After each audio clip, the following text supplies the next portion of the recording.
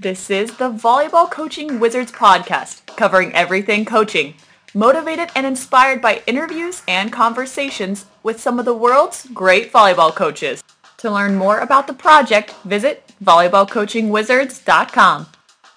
Now here are your hosts, John Foreman and Mark Lebedew. Welcome to episode 15 of the podcast. Former NCAA Division III coach Joel Deering is back with us once more. Last time in episode 12, we shared his thoughts on coaching to the performance as opposed to coaching to the match score. This time, we're going to focus our attention on another snippet from his interview, in which he talks about the need to give attention to the top players on your team's roster. As coaches, there's a tendency for us to perhaps focus at the middle, or maybe to spend more time working with the less experienced, less skilled players in an effort to try to bring them up to the level of everybody else on the team, which obviously, leaves us not giving as much attention to the players at the top end of the roster.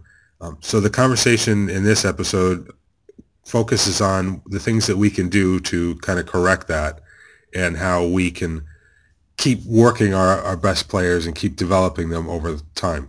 So hopefully you enjoy.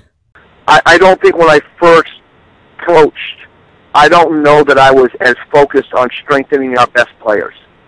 I really do think there are a lot of blind spots for coaches, and I think my situation might have been closer to, a high school than, a scholarship situation. I had to look at my team, and we're trying to improve everybody. And sometimes in that process, your best players, how are you challenging your very best player? If your best player is your best athlete, if your best player is clearly better than anybody else on your team, how are you getting them better on a daily basis? And so that's something that I really worked at. I wanted everyone to get better, including our strongest players. And I think sometimes we don't think that way. First off, before we even get into the subject of coaching your best player, I found it really interesting that Joel made his comment about coaching blind spots. And I'm hoping that anybody who either listens to this or listens to Joel's full interview actually realizes the implications there and starts to have some thoughts about what their own coaching blind spots are, because we certainly all have them. But getting to the main point, there's kind of this notion that in any kind of educational setting, the tendency of the teacher or the coach in our case is to kind of work toward the mean. You coach the bulk of the players who are in the middle, or in what probably happens a little bit more in a team context is maybe you think you need to bolster the lower end of the roster to bring them up to competitiveness with everybody else. And in either case, the people at the top end of the roster tend to get left out. Yeah, I think there's so many interesting parts of that conversation. Typically, I'm sure that most coaches think that the best players are the most difficult to push, I guess is one thing. And so it's easier to spend time with the guys or the players that are easiest to improve. Maybe that's a better way of putting it, where you can get bigger gains in a shorter period of time, or bigger gains for the same amount of work. I thought that Joel's comment about pushing players in training, particularly, I think, or the ones that are better than the rest. That's also a really interesting one, because when you set up competition in practice, a lot of times you play first six against second six, which is a problem in and of itself, or potentially a problem in and of itself. But if you have one guy that's better, it's really difficult to find ways to push him organically in practice. Agreed. I was just dealing with that coaching in Sweden, where my top outside hitter was miles above say, my top opposite or the other outside hitter or most of the other attackers and blockers in the team, such that, we had a really hard time challenging her from an offense defense perspective. The things that I had to do to put her in situations where she was going to have to work to develop her game was to try to match her up with, our setter, who was actually a slightly better blocker than our opposite, and to put her up against our better middle blocker when she was attacking, or to have her blocking against our best middle blocker running the slide or some sort of set behind or whatever. And, creating those circumstances that could benefit as many players as possible, and not just that one player, obviously, but, you do have to find ways of trying to push that one as far as you possibly can, given the restraints that you might have. Yeah, I was going to go for the matchup idea as well, because the obviously if you do first six against second six, which I'm not at all in favor of, then it's impossible to do that. But to have hitters a better spiker spiking always against the best block is the most obvious one, or one that I've seen in a professional team is that whatever the drill is, we talk sometimes about confirmation points, so that you have a particular goal for the drill that you have to reach. If it's 2 out of 4 or 5 out of 7 or 3 in a row, or a side out plus a high ball, or whatever it is, that if you reach that, then you have a confirmation point. Sometimes it can be a break point, or sometimes you could need to get one side out or something to keep the point that you win.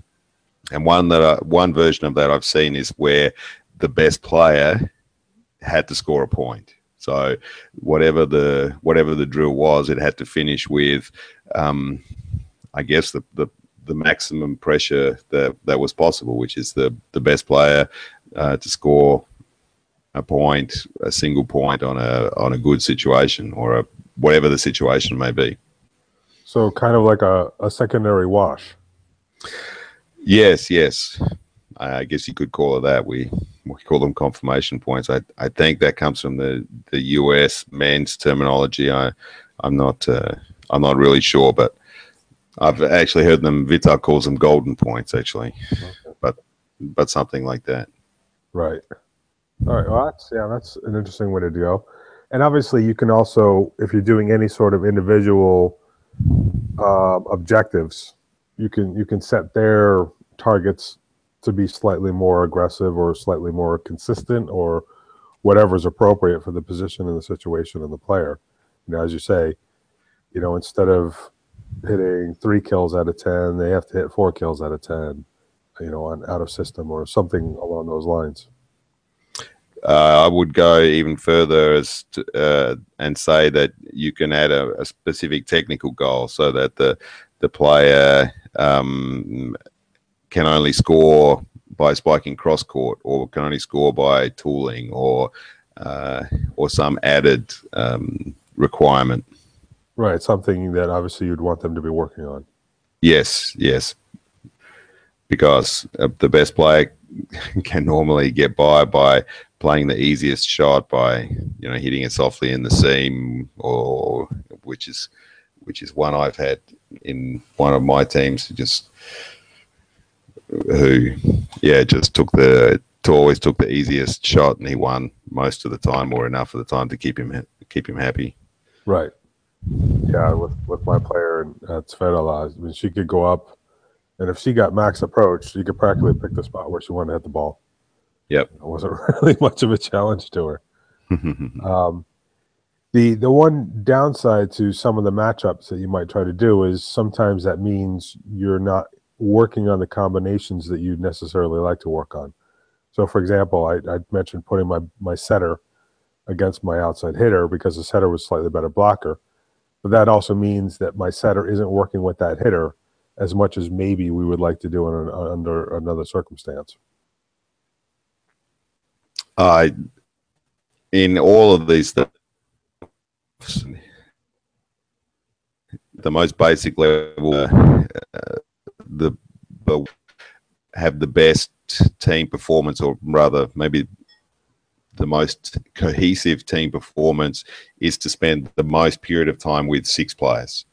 And everything that you do that's away from that involves some trade-off, because you don't really want to do that all the time, because you need to keep the other people, the other players involved. You need to push the first team or the better players in some way, and et cetera, et cetera. So there are trade-offs in everything you do, and you have to be prepared to accept them. Right. And just in general terms, one of the things, because I had this issue at Exeter where we were training essentially 2 squads as one, first team and a second team, from a competitive perspective. So, we train all together and do split squads for competition. And some of the players on the second team were clearly, they were never going to be first team players. They were just too inexperienced, or just didn't have the physical tools or whatever. But we're all in the gym at the same time. We're all in one court, constrained space. So you have to come up with ways of making that happen.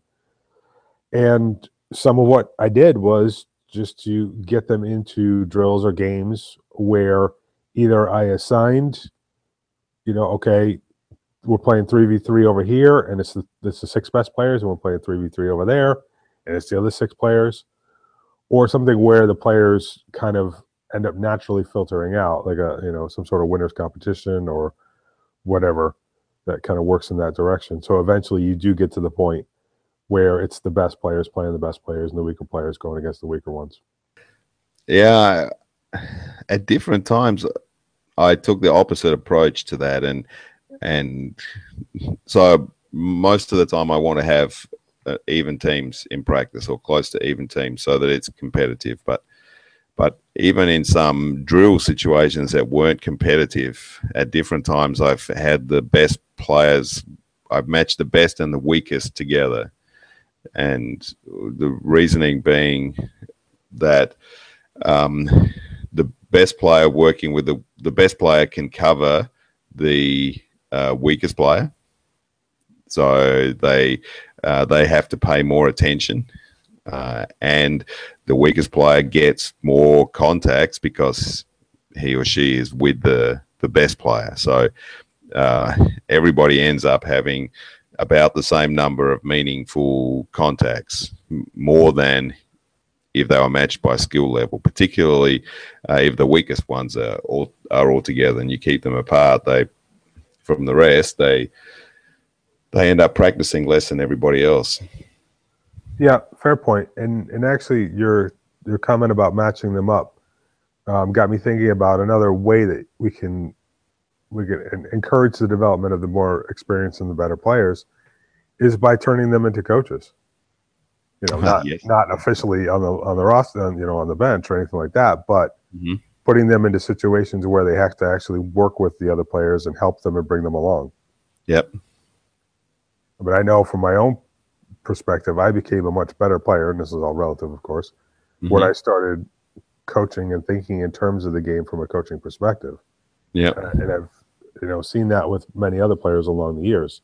So it's something that I've always encouraged in general terms. But this is kind of one of those situations where it could really pay off in a number of ways. Mm-hmm. Yeah, I agree that just from a general point of view, to have players actively involved with coaching each other is a valuable tool in and of itself. Now, we kind of talked about in the beginning, and I think you alluded to this a little bit, but we didn't really go down the path, was the idea of, as coaches, we maybe tend to prioritize our time where we think we're going to get the most impact.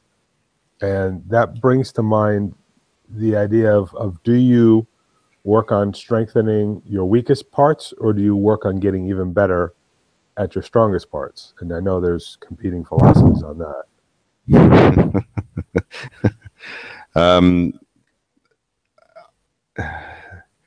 That's a really good question, and I think there are two approaches to it, and maybe at the professional level at least, and one is the obvious one, that you spend all the time with the best players and the starters because they're the ones that really count in the end, and that's one way.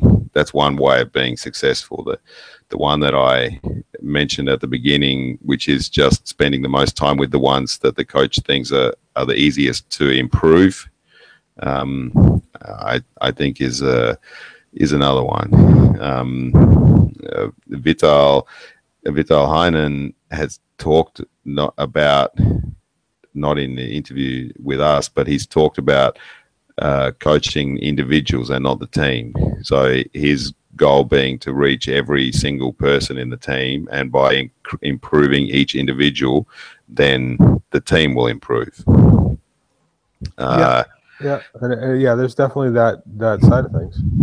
Yeah, so it's it's one of those things. There's no yes and no, right and wrong. It comes down to the coach's philosophy and I guess the level that they're coaching at also makes a difference.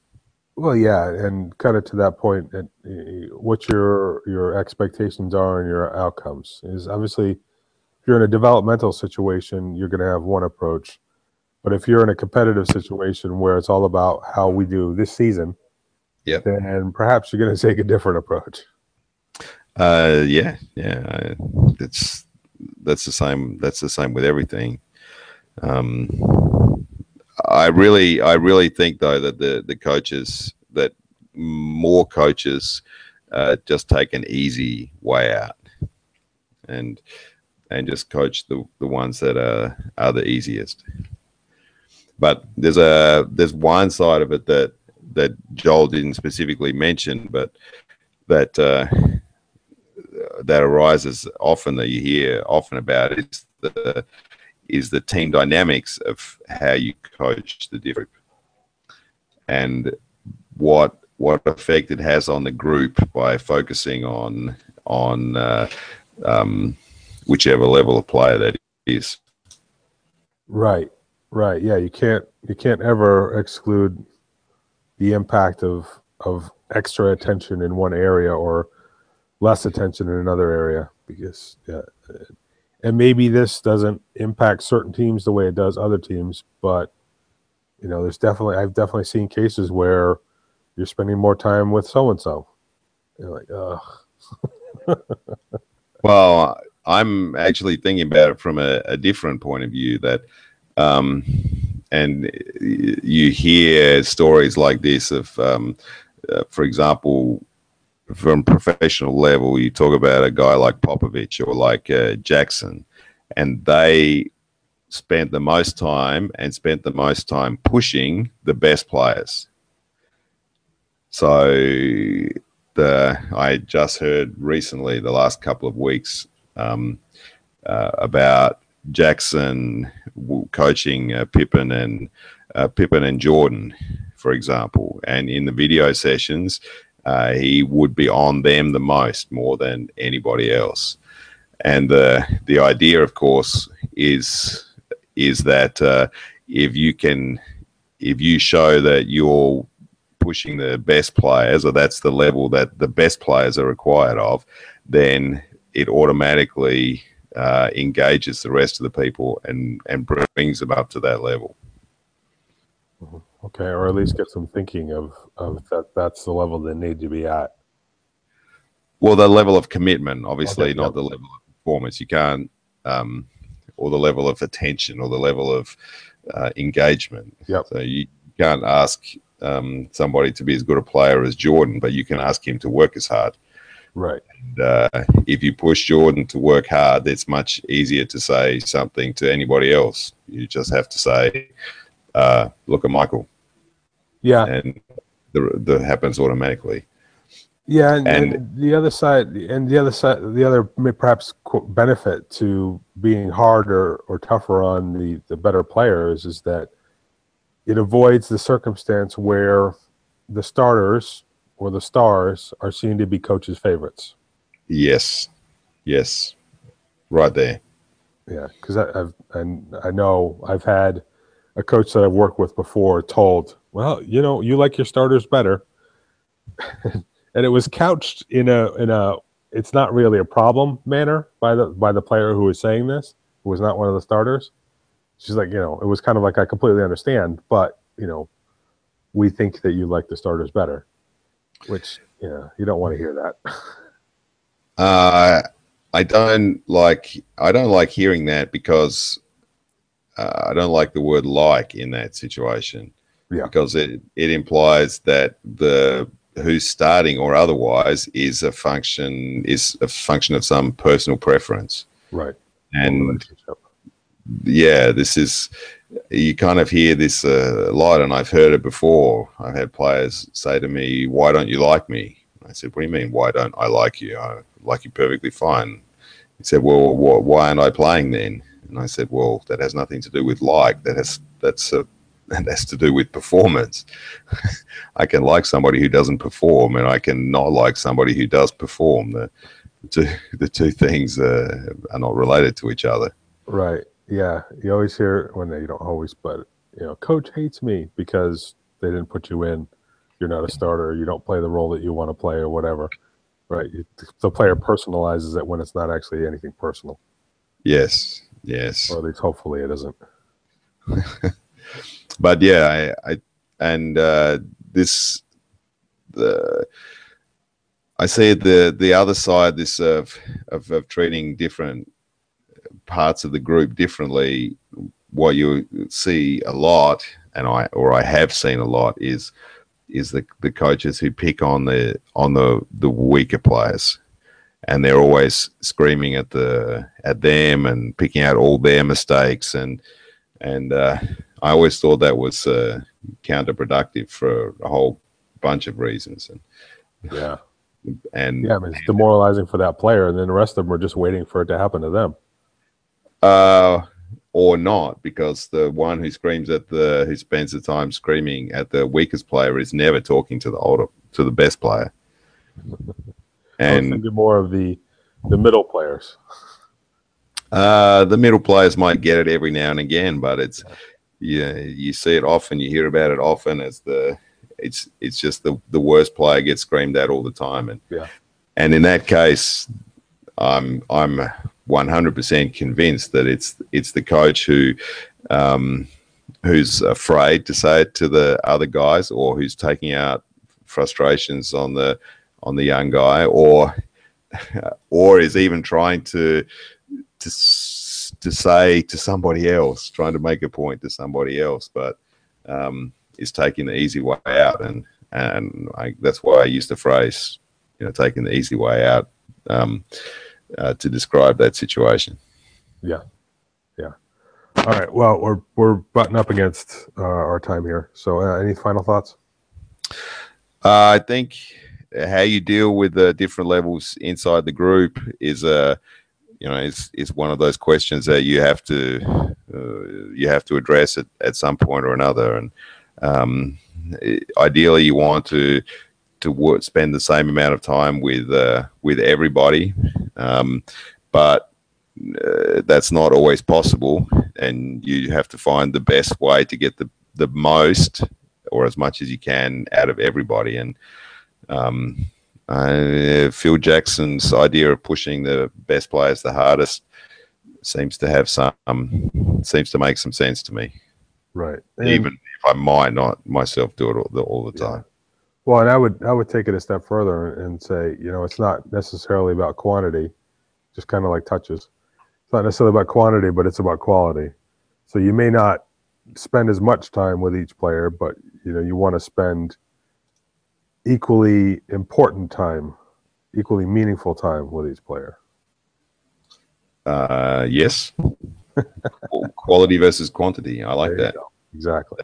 That sounds something like there's always a way we can practice less. It kind of does sound like that, doesn't it? It does. And that's for those who are paying attention at home, that's from the Jan de Brandt interview. Yes. All right, we'll wrap it up there. It all comes back to the same things in the end. Of course. Thanks for listening. We hope you enjoyed this episode.